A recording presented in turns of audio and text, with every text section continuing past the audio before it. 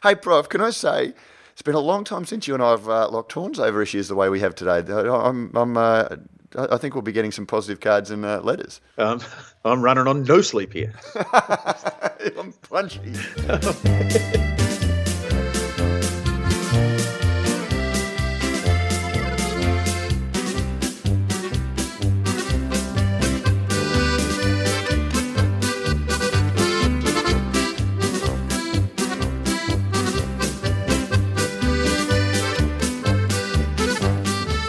Thanks to Cryer Malt, a grain of truth in every podcast. This is Good Brews Week. I'm your host, Pete Mitchell, and joining me today, welcoming him, it's the newly appointed editor of Australian Brews News. It's Matt Kierkegaard.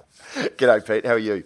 G'day, Matt. I'm very well. For those who don't know, basically the music stopped and you couldn't find a chair. So you're the new editor of Australian Brews News, which we might come back to a little bit later in the program. Sure. Matt, making news this week. There's not a lot happening, but I'm sure we'll manage to drag it out to at least 40 minutes. Stone & Wood puts dates in their cans. Sorry, I'll read that again. Stone & Wood puts dates on their cans. Sorry, I'll read that again. Stone & Wood puts dates on their bottles. And the internet goes into meltdown. What are the best beers in Australia? Discuss. And are you okay? Let's talk about it. Matt, bit of news this week. Stone & Wood, not... we're putting dates on bottles. That's great. But it's a little bit different because they are Australia's second largest independent brewer and because they've put packed on dates on their products. Yeah, and this is one that that anyone that was listening to was at our chat in Melbourne during Good Beer Week was one of the areas that we looked at, best before dates, what they mean, what retailers look, and where the package dates.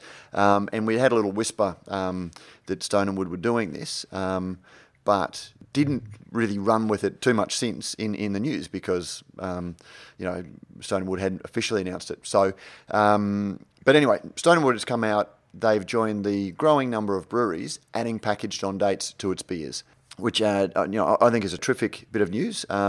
They are Australia's largest independent brewery, brackets outside of Coopers. And the fact that they are doing that, I think, is a fairly significant shift towards greater transparency about how old beer is when it's sitting on the shelves. Yeah, and just giving consumers who are, we have to admit, and we often talk about, back in my day, but seriously, going back, if you and I were to put together the number of changes and the quantum leaps we've made. The last 10, 15 years in Australia, we've seen greater growth and dynamic movement in this thing called beer, the broad category, than we have in the 120 odd years prior to that we've been drinking beer. And one of the things I've noticed that really has changed is the consumer is a lot more savvy. There's a lot more information, and podcasts like this and all the other ones that we often tip our lids to are responsible for that, for sharing the knowledge. Obviously, social media and the fact that the World Wide Web has gone worldwide now means that we've got access to a lot more information. We're a much smarter sort of thing. So even, I guess, best before dates, really, apart from the commoditised sort of beer, was the norm. But now, things are shifting. And we'll be running the podcast fairly shortly, but that's what our discussion panel in Melbourne was looking at. The beer distribution and retail system grew up around a highly concentrated beer production system that went to highly concentrated distribution centres out nationally. So, beer had a long journey through the logistics chain. And so there was, it did take time for beer to get into the consumer's hands. But at the same time, the lagers that for the 30 or 40 years up until this current craft beer wave dominated the market had become increasingly shelf stable. They didn't need preservatives or antioxidants in the bottle. Packaging had become so good, and pasteurisation and all of those things meant that beer could easily be of an acceptable quality, up to 12 months and even longer, sitting on the shelves. Yes, you're going to start getting some, slightly stale notes coming in, but it's still going to be acceptable quality. Craft beer has come in, and the hop compounds that we love and have driven the growth of the craft beer market are highly volatile, and you've got a lot of brewers saying that you're not going to get a great hop profile in a beer because of that after about 90 days. And so there has been that disconnect between, apparently brewers say that their distributors and their retailers want longer best before dates because consumers get a little bit antsy. Consumers have been conditioned to look at a beer, and it generally has, if they're buying it 5 months after it was packaged on, it'll still have a 7-month code left on the best before date, and they'll think, I've got plenty of time. If they've been conditioned in that system and they pick up a craft beer that maybe has a 3-month best before date and it's only 2 months old, but it's only got 1 month left on the date before it's best before, they're going to go, oh, this is old beer. Yeah, they look at what's left rather than what's been. And there's been absolutely no standard for what that best before date was. A lot of big brewers put 12 months. A lot of craft brewers that I would argue probably shouldn't are putting 12 months on. You've got Stone & Wood putting 270. I think Little Creatures puts 270 on. But then you've also got some English brewers that have 1.5 year or longer. And then you've got Belgian beers that, I've seen some recently that have, best before 2022.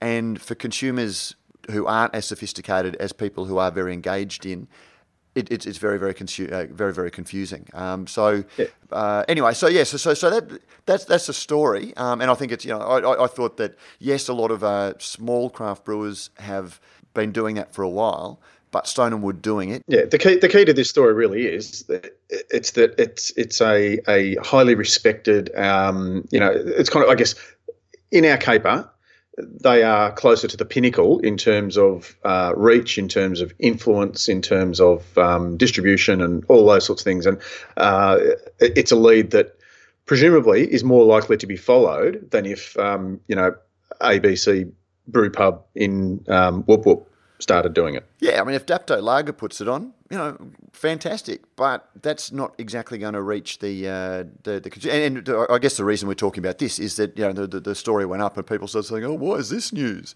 That was a good impersonation of James Davidson. So I haven't caught up on the forums and that sort of thing, but was that James? No. There were a couple of other people. James actually just made the point that Bright have been doing it for some time, and I'm sure they have. But I'm pretty sure that Bright's production is probably 1/20th of what Stone & Wood's are. I'd be hazarding a guess. Well, I'd also imagine. Well, I guess the similarity would be that I'm pretty sure from memory, was it something like 70% of the distribution for Stone & Wood is sort of within their 50 k's of the brewery, something like that. Like whatever the numbers are, they proudly sort of stated that despite the fact that we do send our beer nationally, the greater majority of our beers are consumed locally, and certainly that's probably an even higher percentage with Bright. Although obviously with the new brewery coming in, the idea is that they'll get more beer out of the sort of high country area. But at the moment, that's where the similarities lie. I think that the Bright and Stone & Wood both pretty much sell beers into their backyard. Absolutely, and and just from a news point of view, and there's going to be a couple of meta topics in this podcast. Just from a news point of view, you can either cover the 50 individually small breweries that are putting brewed on dates whose volume doesn't add up to what Stone & Wood produces, whose volume together doesn't add up, or when a brewery like Stone & Wood joins that movement, then that's actually a very significant thing. Prof, if I was to ask you the 3 most significant beers of the Australian beer industry over the last 20 years, what would you name? Oh, geez. Okay. Well, the first 2 that come straight off the bat without even thinking about it would be Mountain Goat Hightail Ale and Stone & Wood Pacific Ale. Okay. Because I was thinking Little Creatures Pale Ale and Stone & Wood Pacific Ale are probably the 2 most influential beers in terms of having an impact on beer drinkers and brewing trends. Yeah. No, definitely. Yep. And again, so the fact take that. Yeah, no, and that's the point I was making. So the fact that Stone & Wood do something, I suspect that it actually puts a flag in the stand and says that it's, and we will see other brewers because people are going to start seeing it and they're going to start asking, what does this mean? And, why aren't other brewers doing it? Which puts a lot of, positive pressure on brewers to start considering doing the same thing. Matt, just a quick one before we move on from that topic. Stone and Wood, Gage Roads, which is the larger of the Australian independent brewers Uh, of those two? If we take Coopers with I their actually total think, volume, actually, Gage Roads is the larger, but they still do a lot of contract brewing. So I'd hazard a guess that, and I was looking at Gage Roads this week, but I suspect that their production is greater than Stone and Wood. But again, I put Gage in a bit of a side category because they are listed on the stock market, so they're a publicly listed company. So I still consider them independent. But in terms of comparing apples with apples, of what we think of small little family-owned breweries, family business. The Stone and Wood is a big family business is making 16 million litres a year. Yeah. That's a big family. But Prof, just before we go on that, the issue of best before dates in terms of educating people, how often do you get asked at your tastings? People comment on the Cooper's best after date. No, I'm not going to say it comes up. Oh, really? Okay, because that's one that I get a lot. People commenting on it. Oh, why do Coopers put on a best after date when other breweries put on a best before date? And to me, that really shows the power of those dates on there, because if it's on the bottle, people ask questions. And if it's a best before date, you don't even look at it, or use by date. You could have go. I'm used to seeing that on everything from cheese through to salami.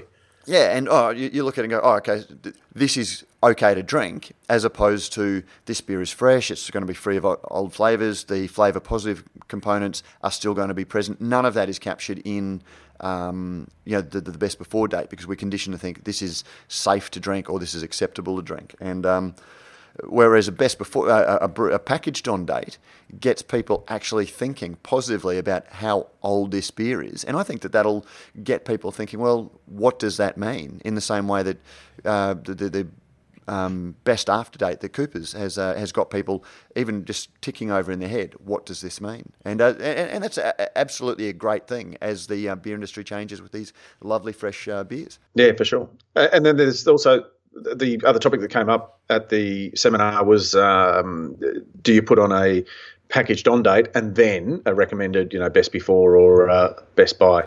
Yeah, and look, rather than hijacking this chat too much, it's one that I think we might even do a special, in addition to the logistics panel that we looked at, we might even have a special, best on brewed before and determining that chat at some stage soon, because it really is a complex one when you've got people like Richard Crowe from Stone and Wood said they put 270 days on, they keep I think a carton from every run that goes into their conditioned cellar, and it's their reference samples, and they can go back, and if there's ever a customer raises an issue, and they can establish what the packaging run was, they can go back and try that beer. But then they also have a sensory panel that tests beer up, and they decide when they find their beer is still acceptable. And that's a great thing. And they're willing to say 270 days, we'll back our product up until that. Yeah. And so they put a lot of thought into that best before date. Whereas, and one of the things, and I don't want to start the war again, but, one of the issues around Stone is Stone are awesome in that they put a, born on date, which is great. So consumers have that. In the US, in most of the US, they have a 90 to 120 day, best before date. And they do a lot of communication around this is when our beers are best before, and they're the hop characters, and we don't think you should be drinking our beer at a later date. And to me, there is a disconnect between that and then just slapping a 12-month use by date or best before date on the product that they send to Australia and say, well, that's what we have to do for the retailers. The retailers are demanding that because to me, they're not putting sensory around that. They're not testing it. It's an arbitrary best before date that, as I said during the Good Beer Week panel, a better way of describing that would be, perfectly acceptable by, or, not shitty by date, because it's absolutely not in the brewery's own opinion. It's not their best before date. And it's a really great conversation, and I think it's really relevant that Stone and Wood have done that. So that answers why it's news. That's it. No, and it doesn't answer roundabout sort of way of saying, yes, James, it's news. Now, but it doesn't explain why there were cans used in the bottled on dates story. Well, I thought it did because, like you say, it's very difficult to actually get that an image that would have. Yeah, but anyway, that's beside the point. So yeah, look, at the end of the day, Best Buy, any dates on bottles are a good way to determine which is, in that very subjective way, Australia's best beer. Another way that you can work out which are Australia's best beers is Beer Cartel's 2017 Ultimate Top 50 Beer List. So the guys over at Beer Cartel have raked through, and I just wonder how many beers they needed to get through to actually do this, but the Gabs Hottest 100, Rate Beer, Untapped and Beer Advocate ratings, and have come up with a top 50 list. Yeah, they absolutely have. I mean, Beer Cartel, who potential conflict ringing bell, are sponsors of our Letter of the Week. But that's not why we're discussing it. It's one of the things you can guarantee a meltdown Facebook discussion is posting reference to a beer being the best beer on Hottest 100, and you're going to get all of these people going, oh, how can you rate that when Fat Yak Ales is in the Hottest 100 as well? And it completely misses the point. And Rate Beer and Beer Advocate are appeal to a certain very pointy end, very limited demographic. Untapped, and I would say that Rate Beer and Beer Advocate aren't really even the tickers anymore. It's the people who love engaging in really hard discussions. Untapped to me is the people who want to show how many beers that they've checked in and how many styles and get there. And it's been gamified. You get your collecting badges. Yeah. Yeah. So what the Beer Cartel guys have done is that they've looked at those 4 different lists and tried to balance, the various ratings against each other to come up with a hottest, like a top 50. Ultimate top 50.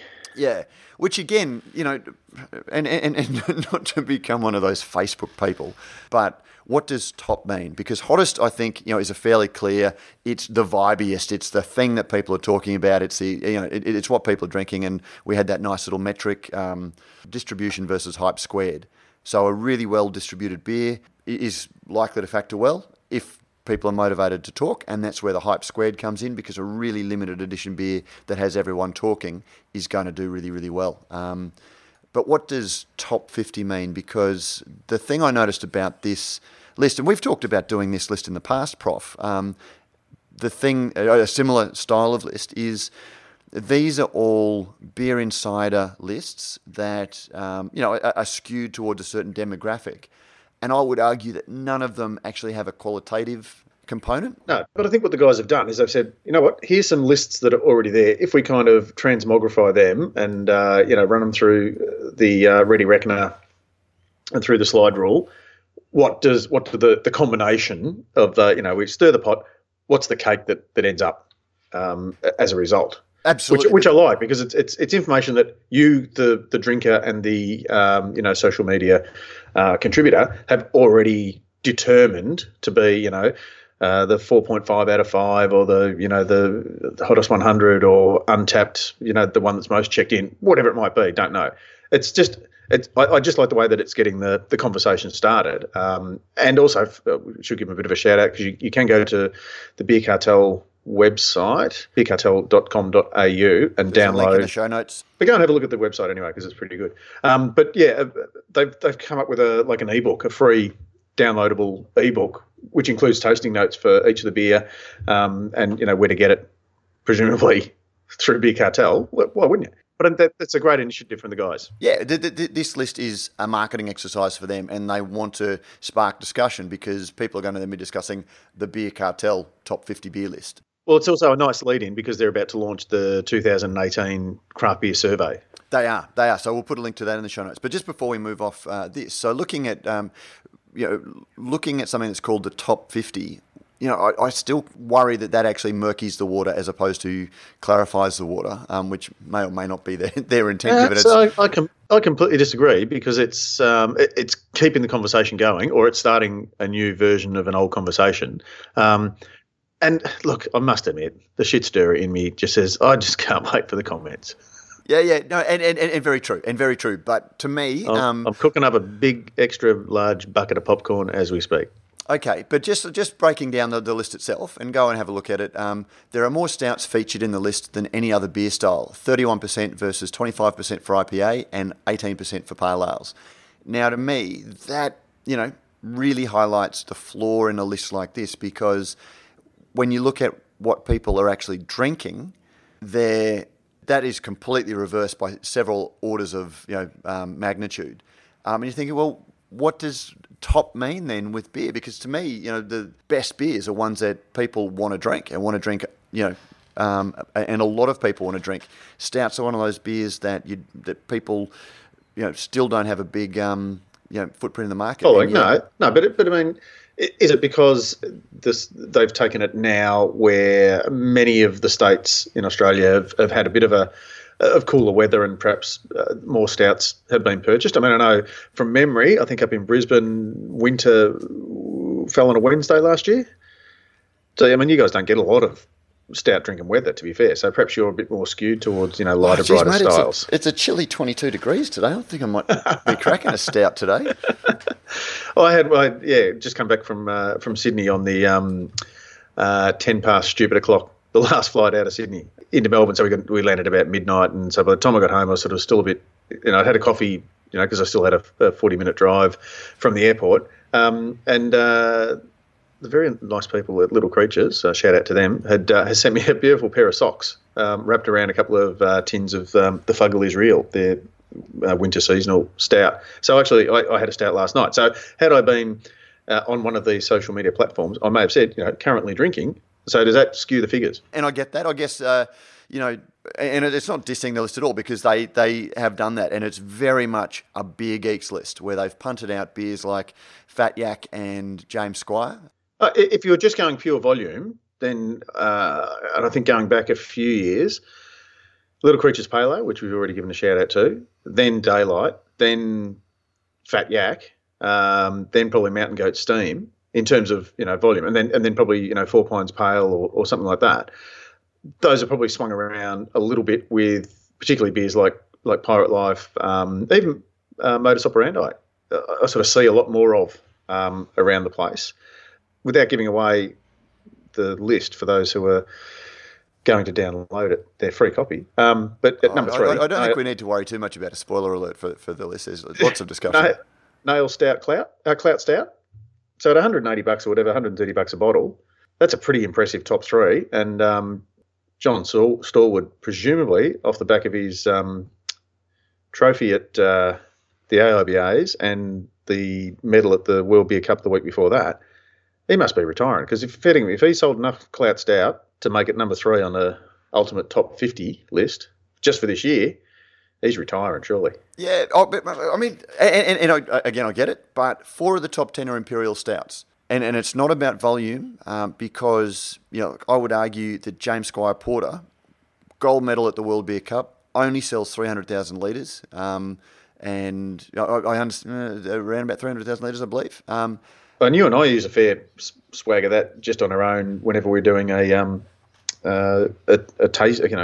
Many of our corporate tastings where you want to get something that's going to be easily available. And I don't know about you, but a lot of the ones that I do, we've got to go through our catering company, and here are the suggested beers. So if Squire Porter's there, you go, it's a gimme. That's don't mind using that at all, because it is such a great beer. But a list in which 31% of the beers are stouts.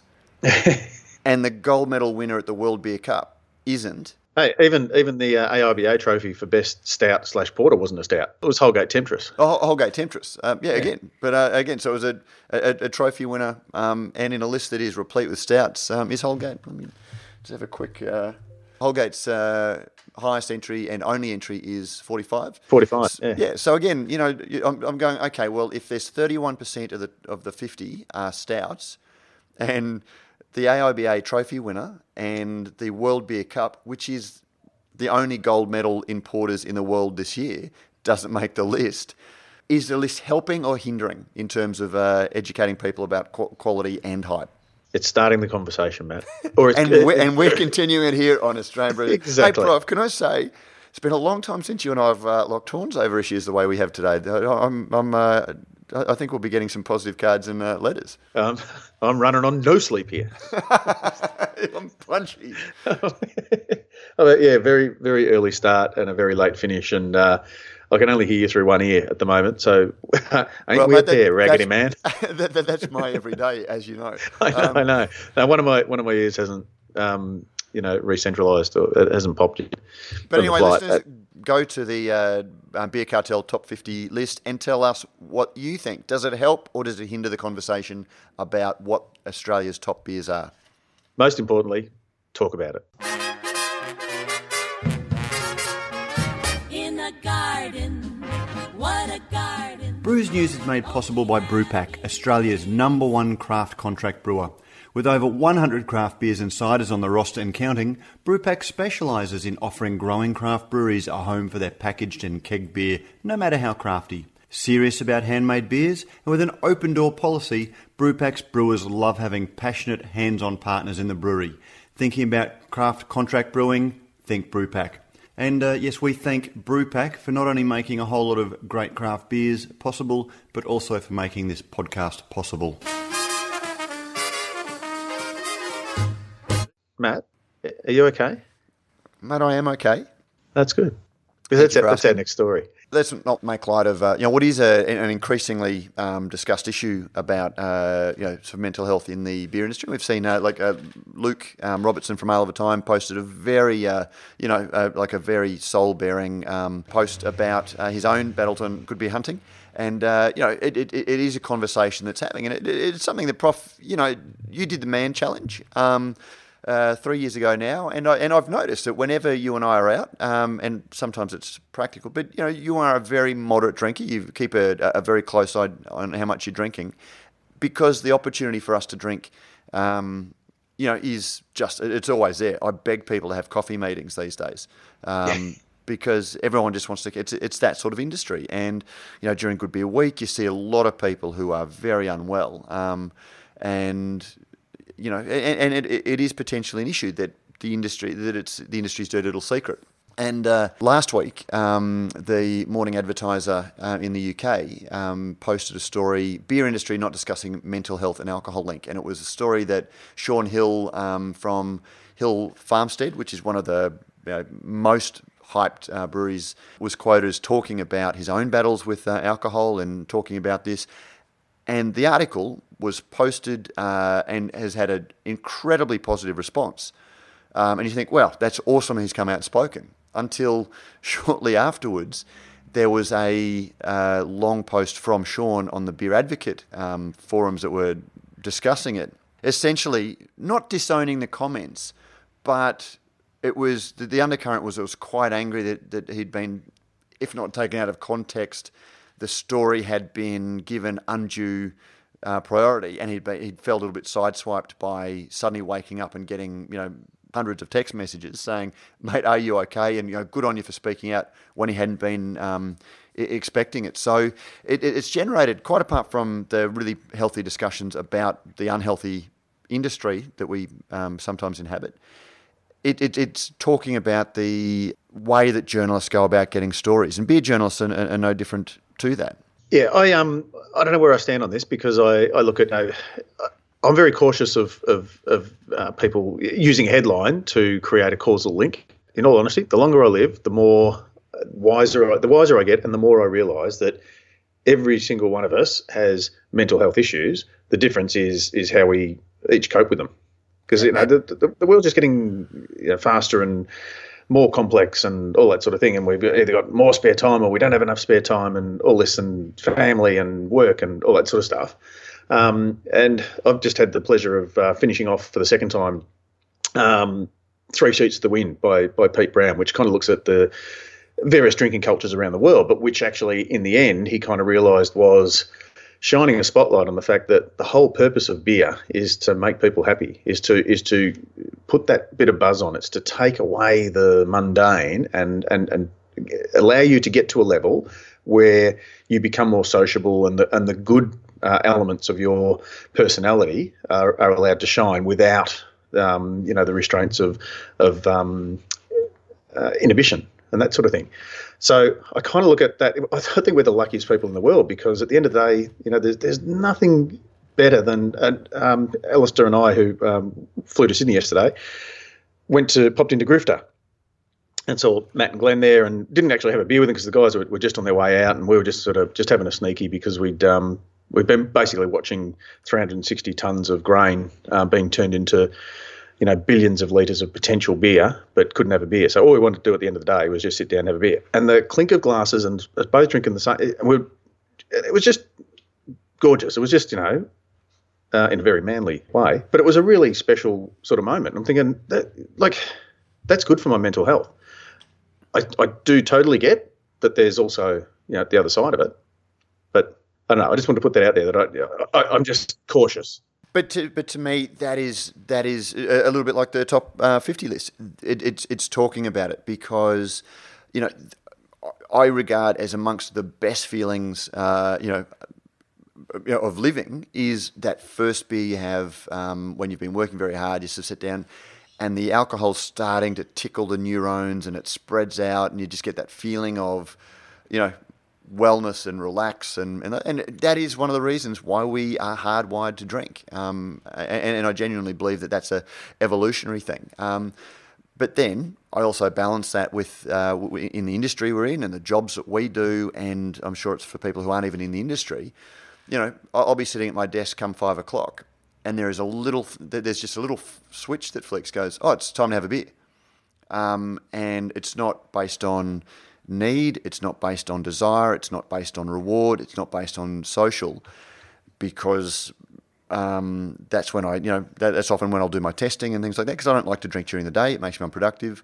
But I've gotten into this habit of, at 5 o'clock, that's when if I've got beers to taste, that's when I'll do it, because it's an appropriate hour. And that's your Fred Flintstone sliding down the tail of the Brontosaurus and pulling the parrot's tail. Absolutely. But then I find myself that, I'm cooking, so I'll do that, and then I'm cooking dinner. Oh, I have a beer when I'm cooking dinner, and then, just have one with dinner, and, then just sitting here in front of the TV. I've had a couple of beers, they were pretty good. I'm going to have another one. And then, and I just sort of find that there is a habit that can come with that. And, then, as people like to say, you're relaxing the fuck out of the joint because you sort of had 4 or 5 beers, and it kills your productivity, and, so you're not getting the chores done, all that sort of thing, because you're relaxing. And there is a negative shame spiral that comes, oh geez, I didn't get done what I'd, and that's arguably, and then you've got the health concerns, I don't know where the meter really sits on, how many units of alcohol you should consume, but I know that I consume more than the even at fairly moderate consumption, in my view, I'm consuming more than I'm told is healthy. So look, it's a great issue, and to discuss, but the second part of that is, was it fair to, spend 95% of the interview with Sean talking about completely other things, and then apparently he'd discussed something on a Good Beer Hunting podcast, and there was a follow-up question to that, and that led to a little bit of a discussion that suddenly has become the complete focus of that interview, when it wasn't the focus of the interview. It wasn't something that Sean particularly wanted to highlight the way that it became highlighted. And was it fair to him that the journalist took some comments that Sean doesn't resolve from, but suddenly makes a whole story out of it without maybe even getting back to it? Yeah, the epicenter of the story. Whereas it was actually just not a throwaway line, but it was not the key issue. Yeah. No, for sure. I mean, look, definitely worth discussing, and I'd really love to hear feedback from the listeners, particularly those who are brewers, because I know, Sean does make some really interesting points in the piece about sort of the style of the lifestyle, and particularly, I guess, if you're, let's say, a rock star brewer, and you're traveling a lot. I found for my physical sort of well-being, being a creature of habit, actually worked really well. My metabolism responds really well to sort of eating at certain times and eating certain things and all that sort of thing. And when you're away, it's just difficult. You don't have access to, your beautifully stocked pantry where everything's in order and this is what I have for, first snack, second snack, breakfast, lunch and dinner. Plus you're travelling, your body clock's out. You might be sitting for longer periods where normally you walk down to the shops to buy bread or, whatever it might be. So there's all those sorts of things that come into it as well, the lifestyle factor.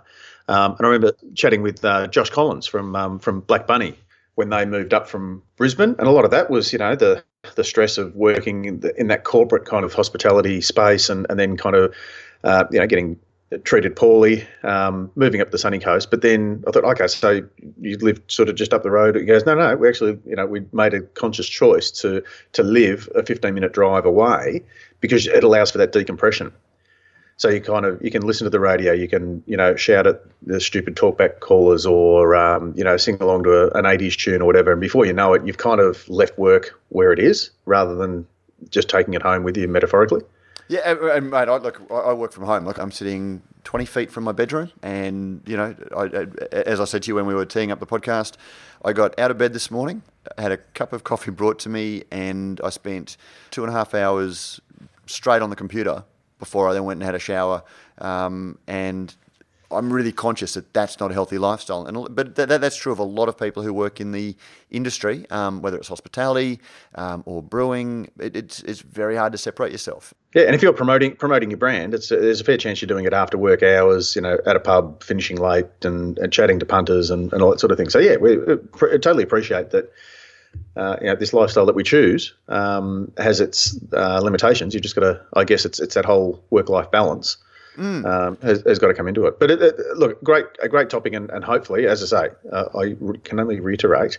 I hope we get some cards and letters, kind of giving us your opinion about all of the topics. But actually, probably, and just before we completely move on from that one, to any listeners who, if we're ever out or you come to an event that I do or anything like that, if I, sort of present, hang around for about 20 minutes afterwards and take off, it's absolutely because, Prof, you and I could be out hosting events or at tastings or dinners, 5 nights a week, and we need to be really choosy about which ones we stay on and have a beer. And I had a chat with this regular listener and author of Pacey's Poser, Paul Pacey, in Melbourne. I just happened to catch up with him at Beer Deluxe, and it was one of the things we talked about.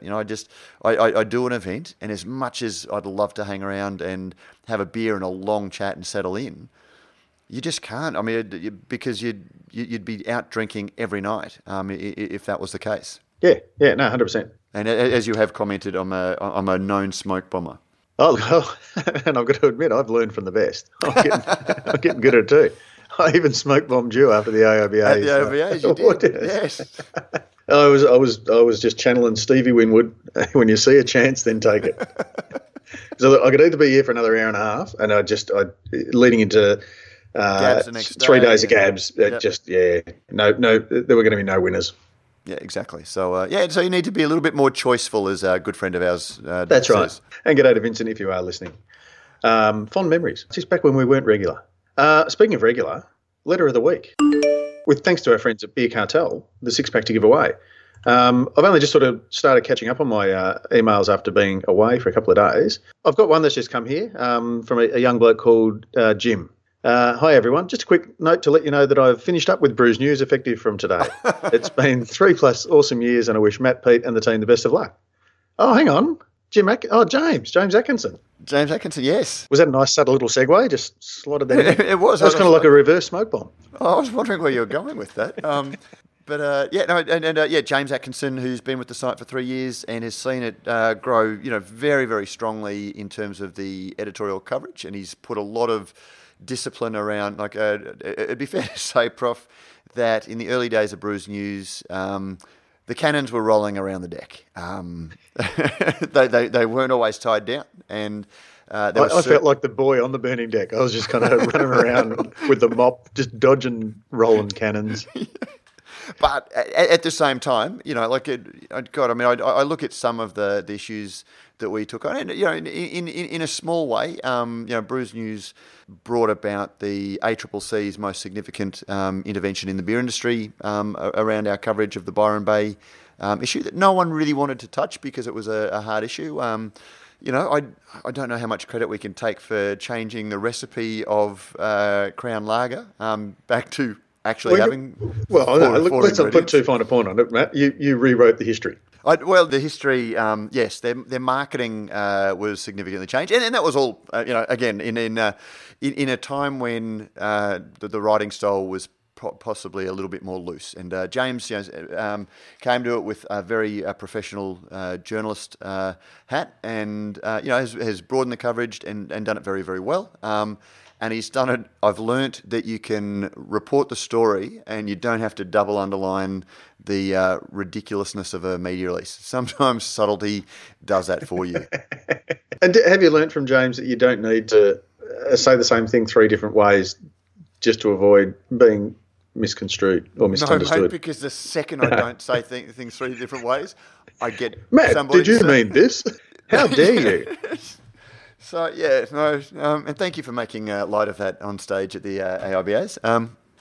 But yeah, no, look, it's this isn't about me. This is about James, and yeah, no, it's been 3 years that he's made a very significant contribution, and you know, it is hard reporting on, you know, the small little beer world, and James has been doing freelance writing for a much wider range of beverages, and I think he's going to be popping up writing a lot more freelance to a much wider audience. So yeah, no, James, thank you if you are listening.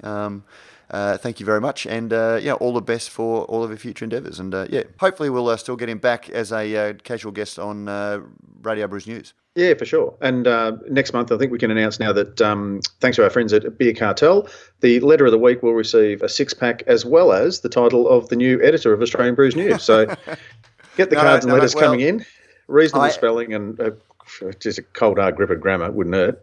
Stepping in an editorial capacity, but we do have a couple of great writers coming on. So you will be seeing some new voices. 100%. And on that note, let's smack this thing on the butt and ride it on home. Thanks very much for listening. Thanks very much to all of you who support and or sponsor in any way the Radio Brews News network that incorporates beer as a conversation. And great chat with the Clarence Meeks episode of Beer as a Conversation this week with the hop report. The hop report, I actually with OJ. I asked OJ whether he'd ever seen Trading Places, because I was going to bring that in, and he remembers it very vaguely, but doesn't remember Clarence Meeks and the frozen concentrated orange juice report. But it is one of the things that we cover annually, and anyone that listened to it, you know, you're it's always one worried. constant gag. We do it every year. Yeah, it is, but you know, it's one of those stories that we do cover, and I guess some people might ask whether it's commercially sponsored, and it's absolutely not. It's just one of those organic stories that grows, because, as I discussed with OJ in the thing, if you want to get a read on the beer industry and where industry thinks it's going, as opposed to where us beer geeks talk about, oh yeah, this is the future. Those guys need to be planning 3 and 4 years in advance for, you know, gee, do we have enough Galaxy? Do we have enough, you know, where a Vic trend's Secret? going? Yeah, is NEPA going to be replaced by, you know, we're going to start, you know, Fuggles or East Kent Goldings or, you know, something like that. Because it takes a long time for hops to come on stream. Commercially viable. So look, it's a really fascinating chat with OJ about what's happening, and if you're interested in you know, some of the macro trends of the industry, go jump on and listen to Beer as a Conversation. Done and done. And on that note, thanks again, Matt. Thanks, Prof. Chat next week. And we're out.